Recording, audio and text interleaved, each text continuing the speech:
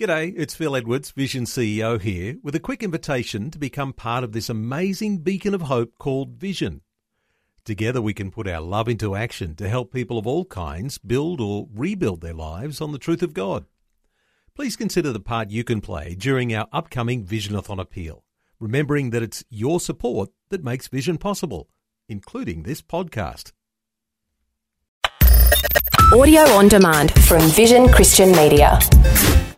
Jesus said, "If you hold to my teachings, you are really my disciples. Then you will know the truth, and the truth will set you free." C.S. Lewis once said that there were two errors that we can make regarding Satan.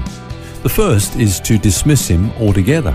Now, some people, especially in our Western material society, treat the subject of the devil as if it was a myth carried over from primitive times.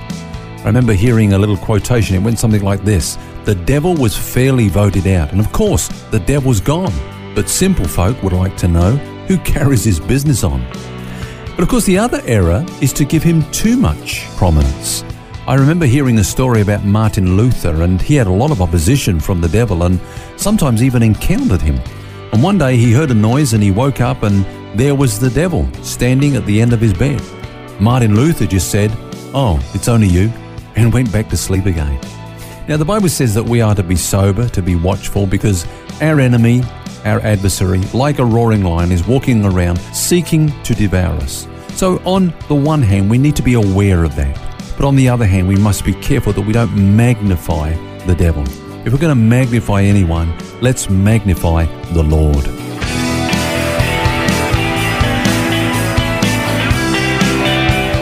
This is Set Free with Ken Legg. And this week we're looking at the subject of spiritual warfare. Welcome, Ken. Thank you. And what you've just shared is so true. There are extremes in both directions when it comes to spiritual warfare. What we've looked at so far, I believe, is that we'll establish a basis for a balanced understanding of this subject. And as you've reminded us, Satan is a defeated foe, but he can still influence us through his clever lies and schemes. He's a deceiver, but God has made provision for us in his armour. That's true, isn't it? Yeah. So let's look at the armour. We've said yesterday that it is the armour of God. It's not something that we manufacture. It's not our own attributes, but it's something that God has given to us. Well, the first piece of armour is called the belt of truth. God's word is the truth that it's referring to here. Now, I often believe this, that if Satan can get us to believe a lie, then he can control our lives in that area where we're believing a lie. So when people come to me and they come for counselling, one of the first questions I'm asking myself as I'm talking to them is, what lie is this person believing? Because if we can bring the truth into that situation, then they'll know the truth, and the truth will set them free. Yeah. Now, remember that when Paul wrote this letter, he was in prison, so he would have been chained, they say, to a Roman soldier. Now, the soldier would have come in and he would have been, dressed in the armour, his particular armour, and would taken bits off as he just relaxed there with Paul and so on. And so one of the pieces of armour, if you like, that he had was called the tunic, or the belt of truth. And that was what he tied around his waist, and it sort of pulled his robe in so that, when he got his sword out and he was starting to fight with his sword, it didn't all get tangled up in the robe. So the belt was very important. It reminds me of another analogy that Peter used. He said that we are to gird up the loins of our minds. Now, just imagine a man working in the field, and again, he'd get, encumbered with his robe, so he'd just gather it all together and tuck it in his belt around his waist. And sometimes, the thoughts that Satan sows in our minds, they're just swirling around and causing a lot of trouble, a lot of problems for us. We need to bring it all in with the belt of truth, bring it all under control, to gird up the loins of our minds with the Word of God. Satan is a deceiver, and I think the big lie that he wants us to believe is that you can take that belt off and your pants won't fall down. But we all know that that's true. I don't know if you've ever been through security at an airport, and they force you to take your belt off sometimes if there's a big buckle, and you've got to walk through sort of holding your pants up so they don't fall down. But really, it's that belt of truth that holds things together for us as we fight this spiritual warfare. And I think there's no coincidence that Paul actually started here in this particular place. The Christian has to have a reference point for all things, somewhere to go so he can test all things. And of course, the Bible is that reference point, the final court of appeal in everything. Yeah, that's right. I mean, regeneration, that's God's work. Only God can bring forth new life. That's what we call being born again. That's the work of God. But renewing our minds, that's what we've got to do. Paul says, don't be conformed to this world. Don't let this world squeeze you into its mold. Don't believe the lies that you're hearing, but be transformed by the renewing of your mind. And, of course, our minds are transformed by the Word of God. Okay, so let's move along to the next one. Yeah. We've got the belt of truth, and next is the breastplate of righteousness, isn't it? That's exactly right. You remember Job asked a question. He said, how can a man be just before God? Because what he was saying is, how can a man be in right standing with God? Because he knew that without righteousness, we wouldn't be able to stand with God, before him. Yeah. So how are we made righteous? That's an important question. The Jews got it wrong. Paul says the Jews, being ignorant of the righteousness of God, went about trying to establish their own righteousness. There's all their rules and regulations and things. Yeah. They try to find righteousness in the law through their law keeping. I know, we do that in society. We don't actually need the law of God. We've got this code of ethics, and we think if we live up to this standard, then we're doing pretty okay. I don't know about you, Phil, but I've often spoken to people, and when they find out you're a Christian, they kind of go on the defense a little bit, and they say, well, I've lived a good life, and I do my best, and they've got this little code that they're kind of quite comfortable with the fact that they've lived up to the code that they have for themselves. And that's making the same mistake that the Jews make, which is trying to establish their own righteousness. Now, righteousness doesn't come by behaving.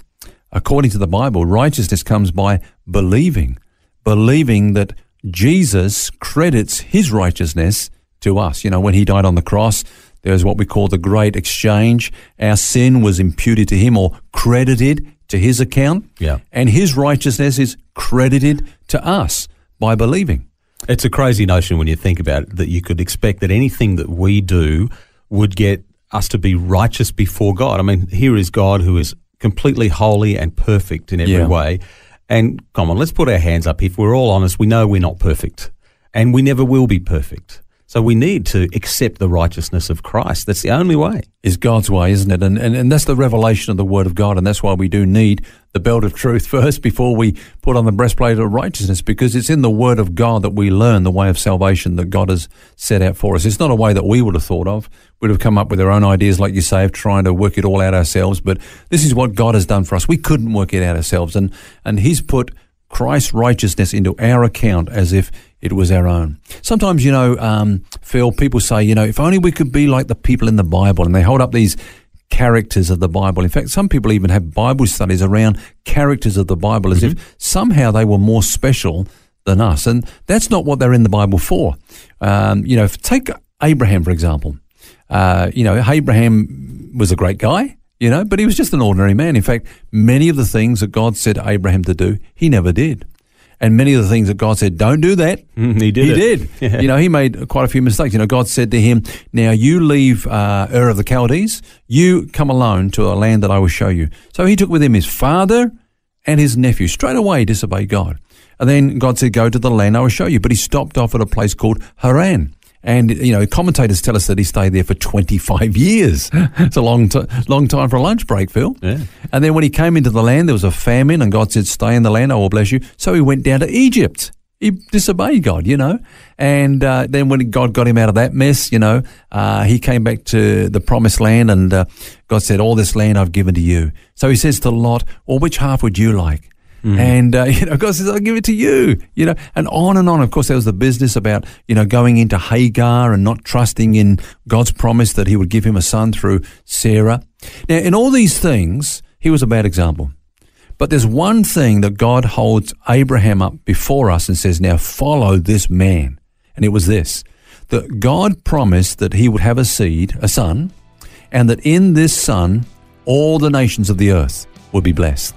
The Bible says that Abraham believed God, and it was counted to him for righteousness. In other words, he believed in this seed, this son, Jesus, who would come into the world, and he was declared righteous before God because of that, on account of his faith. And God says, now that is the way of righteousness. Believe in Jesus, and you too will have righteousness credited to your account.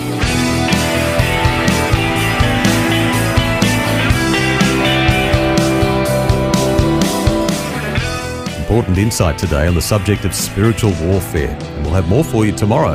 Until then, remember you don't have to carry that baggage because God wants you to be set free. For books, DVDs, small group studies and other resources from Ken Legg and details about Ken's ministry, shop online at vision.org.au. That's vision.org.au.